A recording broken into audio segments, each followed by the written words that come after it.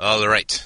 To continue, we have to have a look at that moment between the impulse that comes out of our histories and the desire to act it out in the present, the desire to divert it in the present to some unjust and often nefarious end, certainly unjust.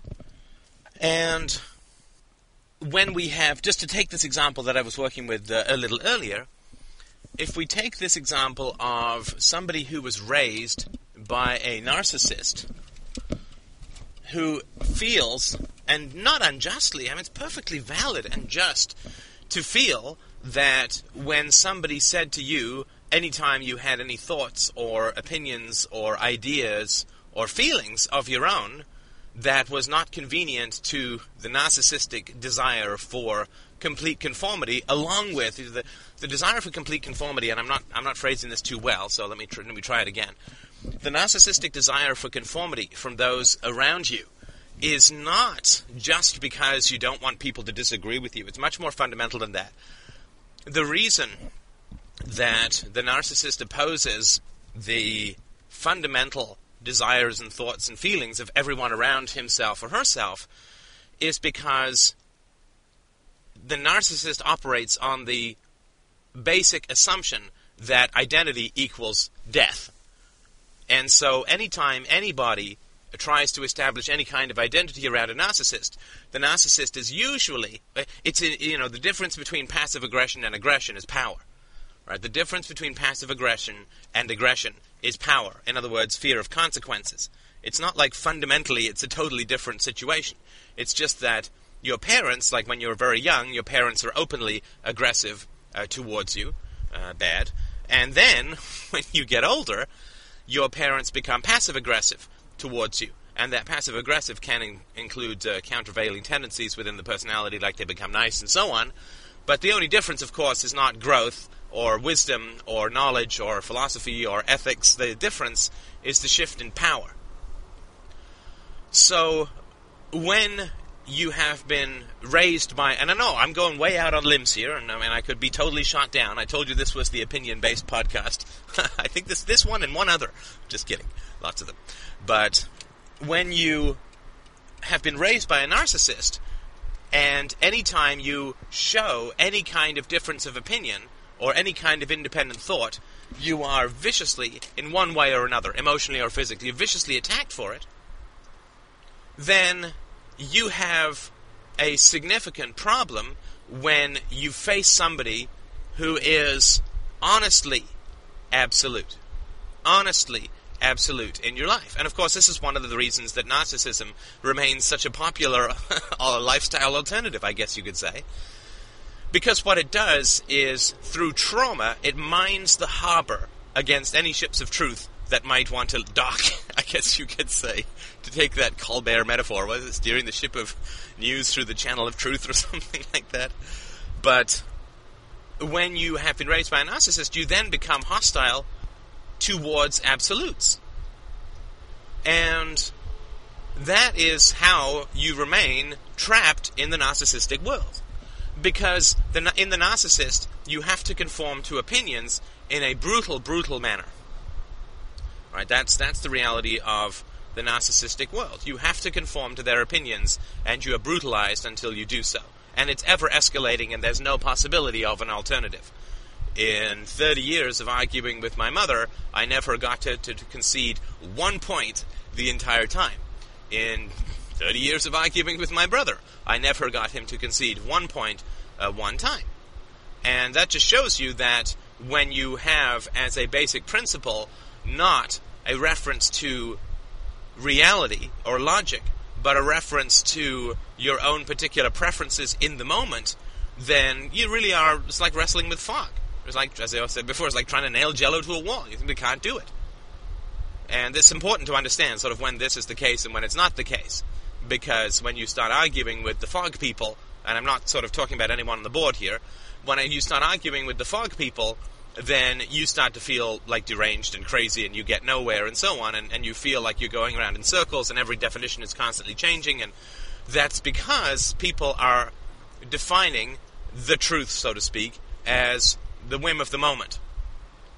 So you have to make sure that you avoid, obviously, those kinds of interactions because they're very unhealthy for you, and they're not going to do a whole lot for you to hang on to the delicate fabric of logic and empiricism, especially in this world that we live in right now, which is quite the opposite, and it's a well-armed opposite as well. So the important thing is that when you're raised by a narcissist, when you see any kind of judgment in another human being about another human being, or any kind of statement around absolutism, your knee-jerk reaction, and I will put the emphasis on the first syllable just to be nice, but your knee-jerk reaction, as is mine, is to say that this person is wrong and weirdly, unhealthily wrong for believing what they believe.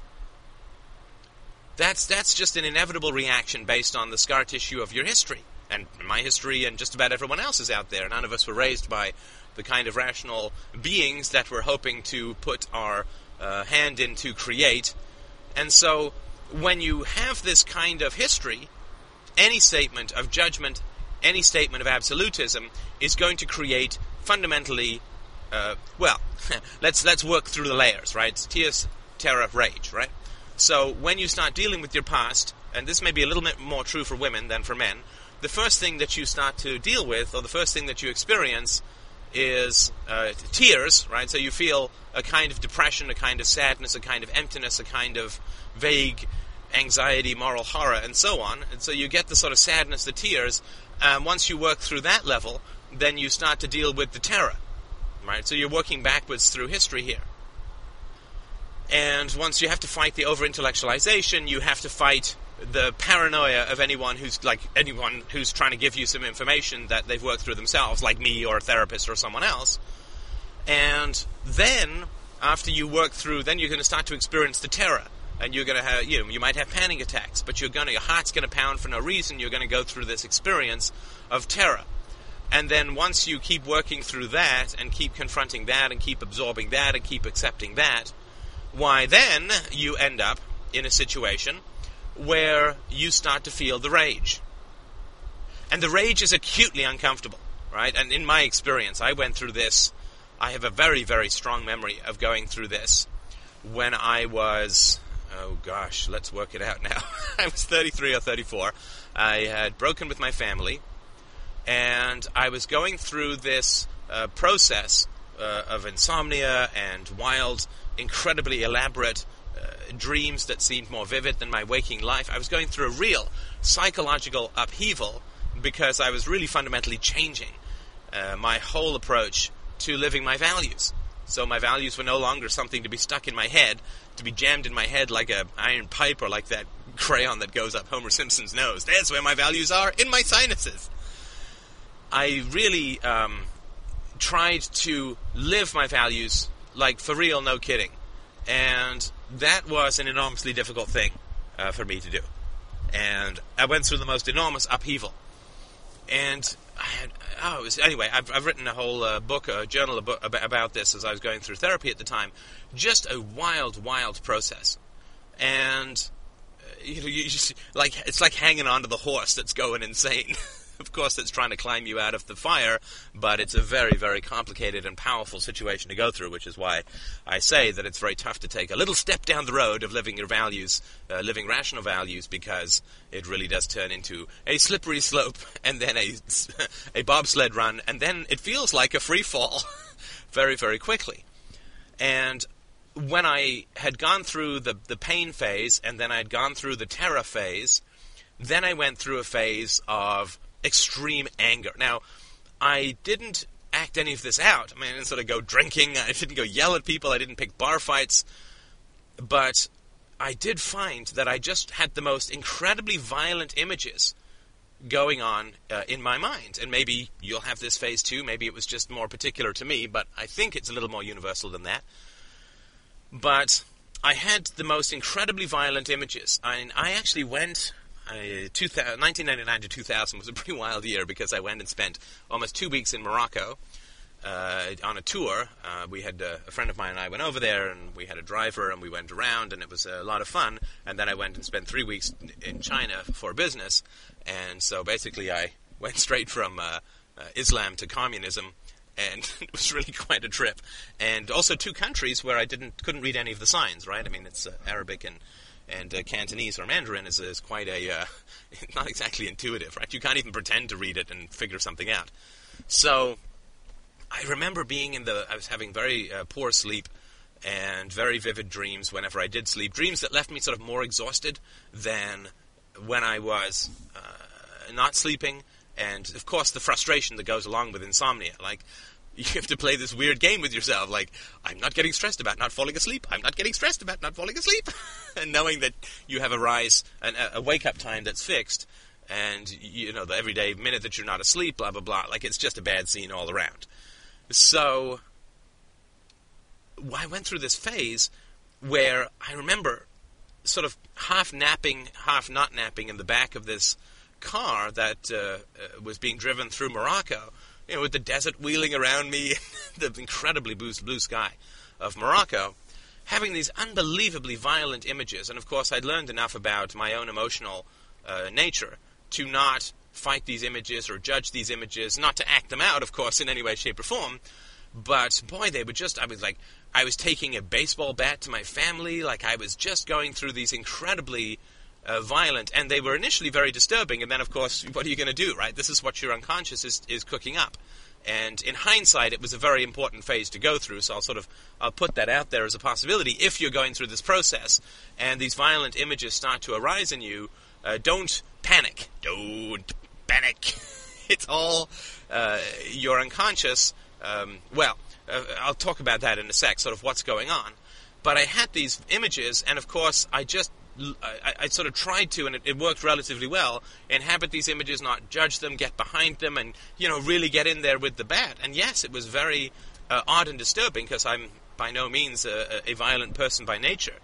And so going through this particular phase of dealing with these very violent images, which went on for, weeks, and it was very hard to do, not because it's so hard to get angry at people who brutalized you for 20 years or 15 years, but more because it was very counter to my view of myself as, not exactly hippy-dippy kumbaya, but a non-violent person. And of course I am an extraordinarily non-violent person insofar as I've never hit anyone, never been in a fist fight, and I've almost never raised my voice, except on the podcast, interestingly enough. So I guess it's just the microphone and my sunglasses that make me angry. Anyway.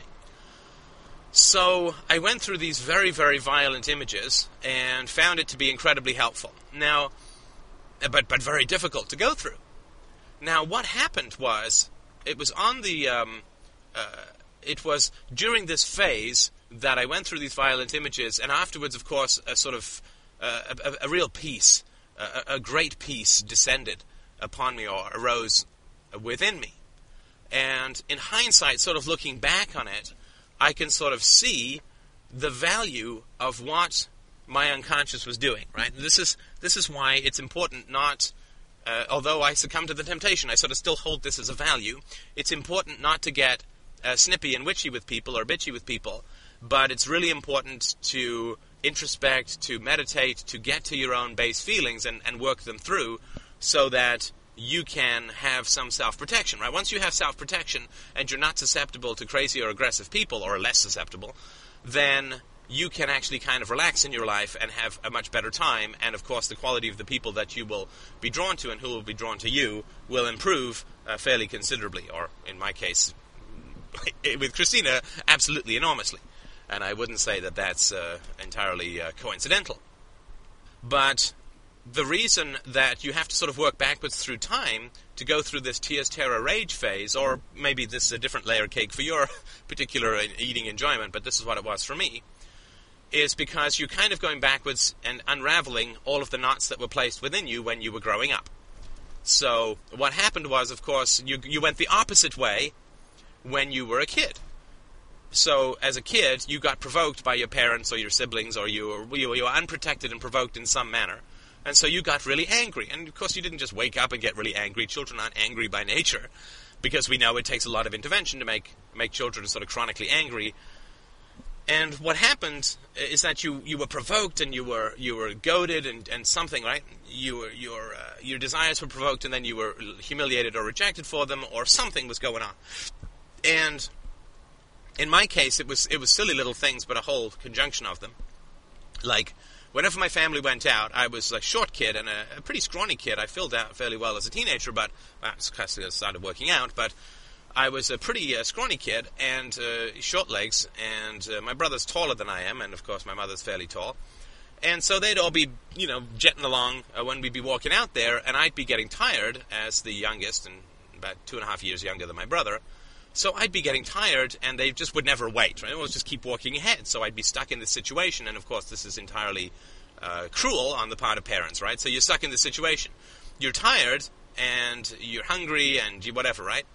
So you want to catch up, but you're tired, and so you don't want to catch up. You also don't want to catch up because it feels humiliating, like they've got to set the pace and you've got to just try and catch up. But also, you don't want to catch up, but at the same time, if you don't catch up, you're going to get lost, and God knows what's going to happen then, and then you're going to get in real trouble, right? So these are the wonderful options that you have at hand, right? You can get lost and get yelled at and maybe never find your way back to your family, because when you're 4 or 5, this is a possibility. Or you can keep plugging on despite being tired or exhausted and also feel humiliated. There's little things like that. I mean, this is one of the minor examples. There was a lot more sort of violent stuff going on, but that's just sort of a minor example of the endless kind of crap that goes on, right? Or you get, you've been promised an ice cream all day, and then you get an ice cream finally, and you often have to pester, right? I remember wanting to see the film Bugsy Malone. My mother promised us to go, and then she just nagged and bitched about it for, an hour or two. We just, strap yourself in. We're going to get to this film. We've just got to navigate all of this bitchiness and negativity. But you get the ice cream, and then something happens to the ice cream. Why? Because you want the ice cream and your desires have to be opposed, right? Because you're in a narcissistic environment. And so, maybe your brother jogs your arm and then says, "Oh, what a shame." Or, when the ice cream top falls off, and then you're very upset, right? You're upset and you're crying and you want another ice cream, or you at least want people to have sympathy for the fact that your ice cream has sort of dropped down into the dirt. And your brother who jogged your arm is now not refusing to share his ice cream because you've got to learn to be careful, right? All these, it's just maddening stuff, right? And this is the continual process for a lot of people, for far too many people when they're children. This is just sort of what happens on a daily basis. There's these constant provocations and humiliations and so on. And so at some point, you're just going to get really angry. Now, the interesting question is, well, what happens when you're a kid and you are constantly provoked and you get really angry? Well, you're not allowed to get angry. And in fact, you're completely blocked through anger. Anger is a form of intimacy, right? Like if you're with someone and you're angry with them, and I don't mean abusive and I don't mean raging, but you're genuinely angry at something they did, it is a mark of intimacy to be able to express that anger and have the other person accept that you're angry, not obey you because you're angry, not conform to you because you're angry, but just accept that you are angry, and to have that free play of emotion back and forth in a relationship indicates a very secure bond. Right? Indicates a very secure bond. So Christina can get angry at me, I can get angry at Christina. We've never called each other even the mildest name in the book, and we don't blame the other person like conscious motivation for evil is your designation. But if Christina, if we're angry, then we say, I'm angry at something that you just did. Let's figure it out. And it's not the end of the world, and we talk about it, and it's usually a great thing, and it usually makes our relationship even better. In fact, it always makes our relationship even better. So the capacity to allow yourself only the true self can have relationships, right? The false self can't take any criticism and is innately hostile to anger, or any kind of legitimate anger. Rage is not so uncomfortable with, because that's false self manipulation, not true self anger. But you're not allowed to get angry, and so what happens if your anger is bottled up and thwarted, then it becomes rage. Right? I mean, because then you feel not only angry, but also humiliated, controlled, and manipulated, and of course the real rage comes about when this is all presented as something for your own good, right? I mean, this is also fairly inevitable in these kinds of familial situations. So my brother jogs my arm, and the ice cream falls to the ground. I cry. My brother mocks me for not being careful, even though it was he who made me drop it. And my mother gets angry that there's any kind of problem. She doesn't want to find out what happened. She doesn't want, because the just thing to be would be to say to my brother, to me, right, if I was a parent in this situation, I hope I won't be, but let's just say I am a parent in this situation, then you get to the bottom of it, and did you jog his arm? No, right? And then you buy the kid another ice cream. And if you don't have the money to buy a kid another ice cream, you at least sit down and talk about what happened and work out the feelings, right? And that stuff is all perfectly just and the way to do it. What I wanted was not another ice cream, but recognition of an injustice that had been done to me so that I could relax and feel protected and not always at the mercy of my brother's endless teasing provocations and aggressions. But of course none of that happened, right? My brother mocked me and I got upset and I cried or I got angry, and then my mother would get even more angry because she just can't you kids just get along, or, why is there always a problem every time we go out, and that kind of stuff, right? And so basically my brother operated in this total state of nature, massive impunity situation, because he knew that if I complained to my mother that we would both get punished, right? So he would get the satisfaction of cruelty or sadism, and then if I complained to my mother, we would both get punished, or I would actually sometimes get punished even more as being the one, because then he would put on all smiles and innocence, and I would be the one who was causing a problem, which wouldn't exist if I didn't bring it up, blah, blah, blah, blah, blah. We all know this kind of stuff. If we've had these kinds of families, it's almost as inevitable as sunrise. So the issue that you need to work with is to get back in time through the dissociation that is involved with just sort of feeling empty or alienated or sad or depressed or whatever.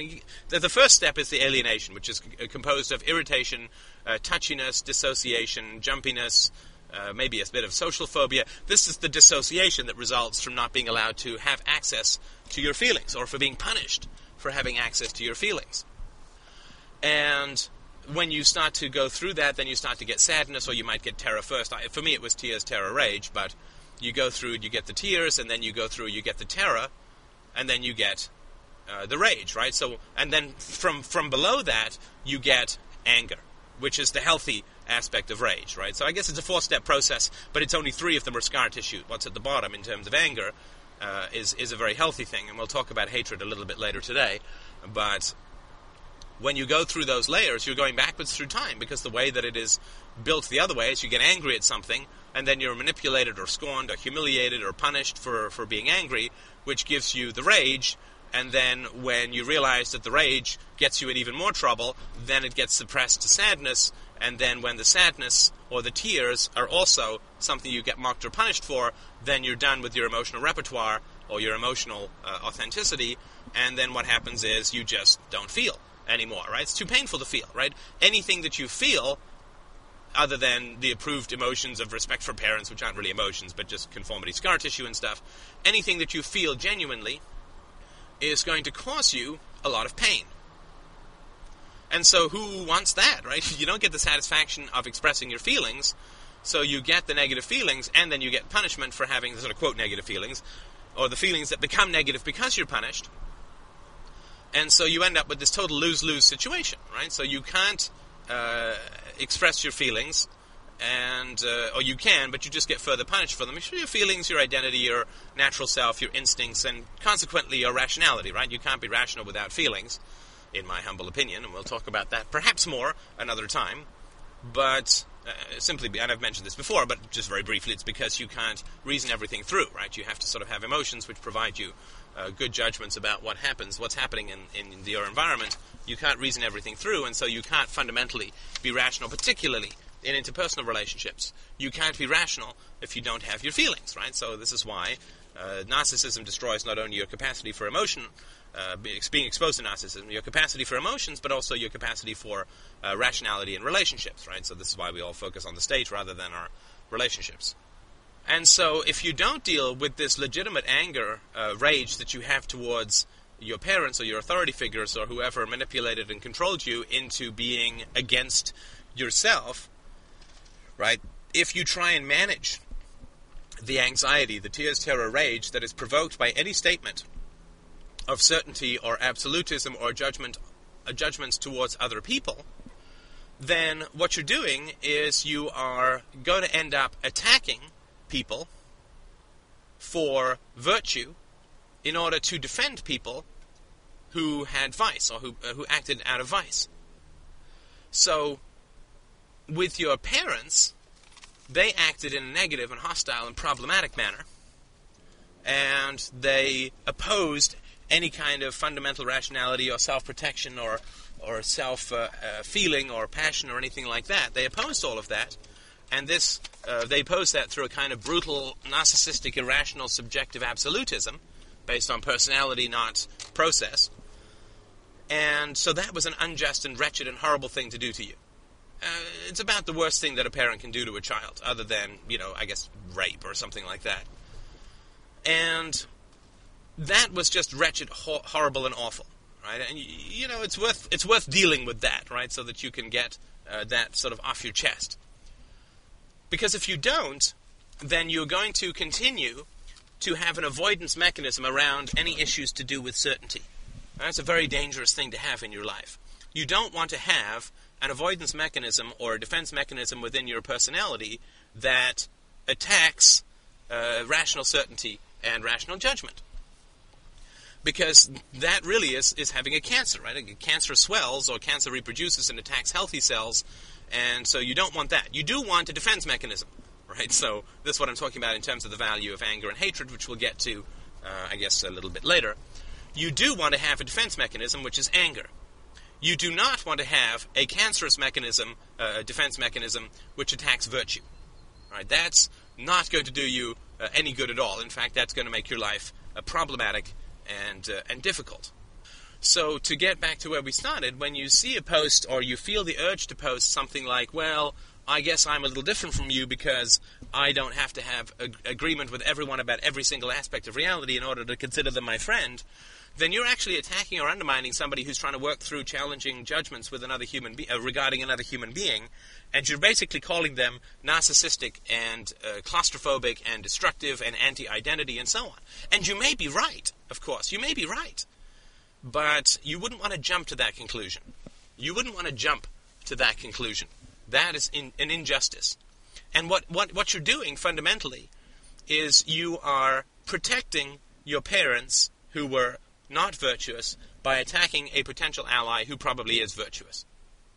And you really, that turns your defense mechanisms from something that protects you into something that's cancerous and attacks your capacity for happiness and trust and joy. And by getting upset or angry or by diminishing or being scornful towards somebody who's trying to work through a genuine issue, then you are attacking them instead of getting angry at your at the real topics or the real just and legitimate source of anger for you, which is your parents, of course, right? All injustice in the world arises from an unjust application of anger, right? Or getting angry towards somebody in a way that is not, that is a diversion from the real object of your anger, right? It's a displacement or whatever you want to call it. This is the source of just about every injustice in the world, is this problem of getting angry at the wrong person. And I would say that that's a very important thing to work on and to understand, that when you get angry, I mean, we're all angry because we're all, messed around quite a bit with when we were kids, so we're all angry. There's nothing wrong with that. It's perfectly healthy. Anger, hatred, all of these sorts of things, all perfectly healthy.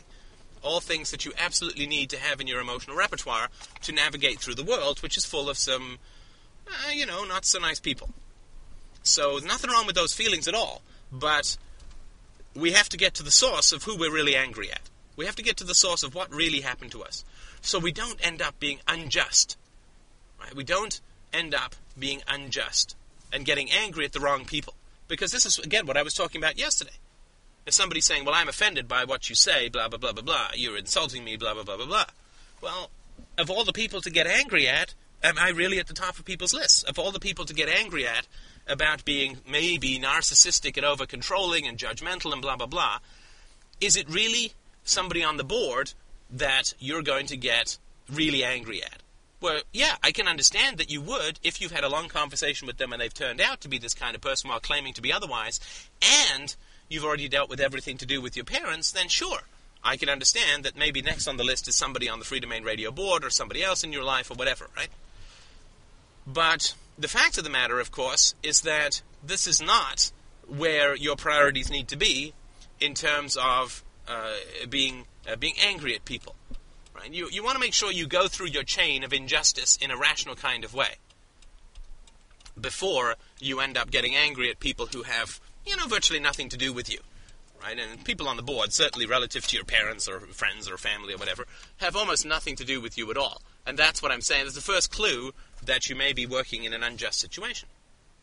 So when you do feel irritated towards someone, and I say this as somebody who's going through all the same crap all the time too, but when you get angry at someone, or you feel irritated at someone, or you feel the urge to smack them down in some manner or another, what I would suggest is just go through this as a mental exercise. Just see if it's helpful. What I would suggest is something like the following, to sort of, you can make a physical list. Maybe that would be useful, but I'm sure you can manage to do it, make a mental list as well.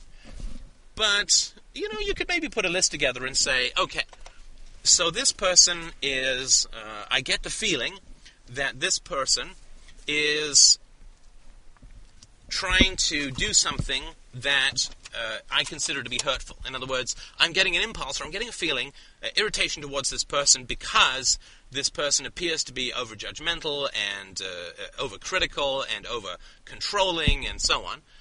And so let me run through my own history. You can do this in a couple of seconds, right? Let me run through my own history and say, okay, have I ever experienced that before? Have I ever been in a situation where somebody's been over-controlling and I'm not allowed to have my own opinion, and any time I disagree with them, they reject me or this, that, or the other? And you can then, I think, run through your repertoire, see if that's happened to you before. Now, if it's never happened to you before, then welcome to the planet. You must be from Mars. I hope that you don't mind the change in temperature and gravity and radiation. But you have experienced this kind of stuff before, and if you've dealt with all that kind of stuff, like you've confronted your parents, and if they haven't changed, you've broken with them, and you've gone through some therapy, and you've done all the stuff to manage your history, then I would say that you can probably trust yourself that this person is kind of narcissistic, and it's okay to get angry at them. It sort of makes perfect sense. But if you haven't done all of those things, if you still have unresolved issues in your history or your past, or if you are just struck by the idea now that, hey, maybe this happened to me before in my history, then you probably don't want to hit post, right? You probably don't want to hit send on that email, because you certainly don't want to be reproducing a kind of problem that occurred for you in the past on somebody else. You don't want to be re-inflicting something that was painful for you on somebody else, to somebody else. So hold off on that. What you then want to do is go through the process of dealing with this, that, or the other. So with the free will versus determinism thing, one of the reasons that I had to take a break was that in conversations with Christina, I realized, and this is not to say anything about the people on the other side of the debate, but more just about myself, I realized that I was reacting to these people as if they were my brother. And this was not a good or healthy situation. And I didn't want to talk about it with them directly then, because those who've listened to podcasts know that I have a certain opinion about my brother, which I would not, because it is a case of projection. I would not want to say that the people on the board who are arguing for determinism are related to my brother, other than an association within my own mind, which has nothing to do with whether that's a just association or not. It just is an association. So that's just something I need to work through, and I'm doing that and all that. So you really do want to, when you are getting angry at someone, you want to make that list of who has dealt with you in this manner, or in a manner that reminds you of this, or in principles that you would attack this person on before, right? Who's done all this to you before? So if you feel that somebody's being closed-minded and over-controlling or whatever, or if you feel like somebody's willfully misinterpreting all your arguments and mocking you and insulting you and not taking you seriously and blah, blah, blah, then you want to make that list. I promise you want to make that list. You want to make that list and say, when has this occurred to me before? Right? It's not a hard thing I'm asking you to do. I'm not asking you to scale the Matterhorn here. When has this occurred for me before? And once you get that, then you can say, okay, what is the severity of what I'm facing now relative to the severity of what I was facing in the past? So somebody put a post on the board that's really annoying me because of X, Y, and Z. well, X, Y, and Z is what my parents did. What is the severity of X, Y, and Z when my parents had 20 years of control over me versus this anonymous guy who's posting on a board? Well, I got to tell you, I don't think I'm going out on a limb on this one, that the post on the board is far less serious than what happened with your parents. Infinitely, nearly infinitely, it's infinitesimal. It is an atom compared to a storm cloud of provocation towards you. And so, if you do feel provoked by somebody on a board or somebody wherever, look at your own history and say, okay, well, who provoked me before? It was my parents. And so getting mad at the guy at the board is not very rational. I'm not saying we don't have the impulse to do it. Of course we do. It's not a very rational thing to do. Because in terms of provocation, it's really not that big a deal. Right? So, I don't know, like if you've been in prison and you've been raped for 10 years, and you're obviously, you've had pretty serious violations of your personal space, and then somebody walks a little bit too close to you on the sidewalk, getting mad at somebody who walks a little too close to you on the sidewalk is understandable, but it's not rational. So you need to deal with the original stimuli to make sure that you're not unjustly abusing people in the here and now. To avoid the original stimuli. To avoid having to deal with your parents. To avoid having to deal with your history. To avoid having to deal with your original provocations. So when you feel upset at someone, make that list. Figure out what the priority is. If you're upset about somebody who appears judgmental and your parents are really judgmental, go talk to your parents. Don't post on the board. And once you've worked all that out, then you can post on the board. And, of course, you can do whatever you want. I'm just suggesting, I'm trying to appeal to your greed here, as Dr. Phil says.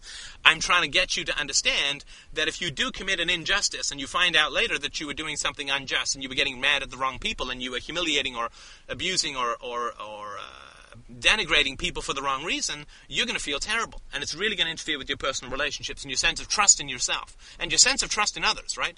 The more that you attack people unjustly, the more fundamentally you are going to be afraid of being attacked unjustly yourself. So you're going to have to be prickly and defensive, and you're going to have to take the first swing all the time, and you're going to be punchy, and you're going to be this, and you're going to be that. Don't make that world for yourself. Don't make that world for yourself. Live in a more peaceful world. Live in a more trusting world. And that means dealing with your original provocations rather than acting them out against innocent strangers. And I say this as much to remind myself as to remind everybody else, because we're all in the same kettle of fish together, struggling to move the species forward in a very challenging way. All right, time for my presentation. Thank you so much for listening, as always. I really, really appreciate it. I'm sure that it's helpful. I know that it is for me, and I hope that it is for you, and I will talk to you soon. Oh, and thanks for the donations that came in this morning. It really put a sparkle in my step, and I really, really appreciate that. I can't tell you how much that means to me. All the best.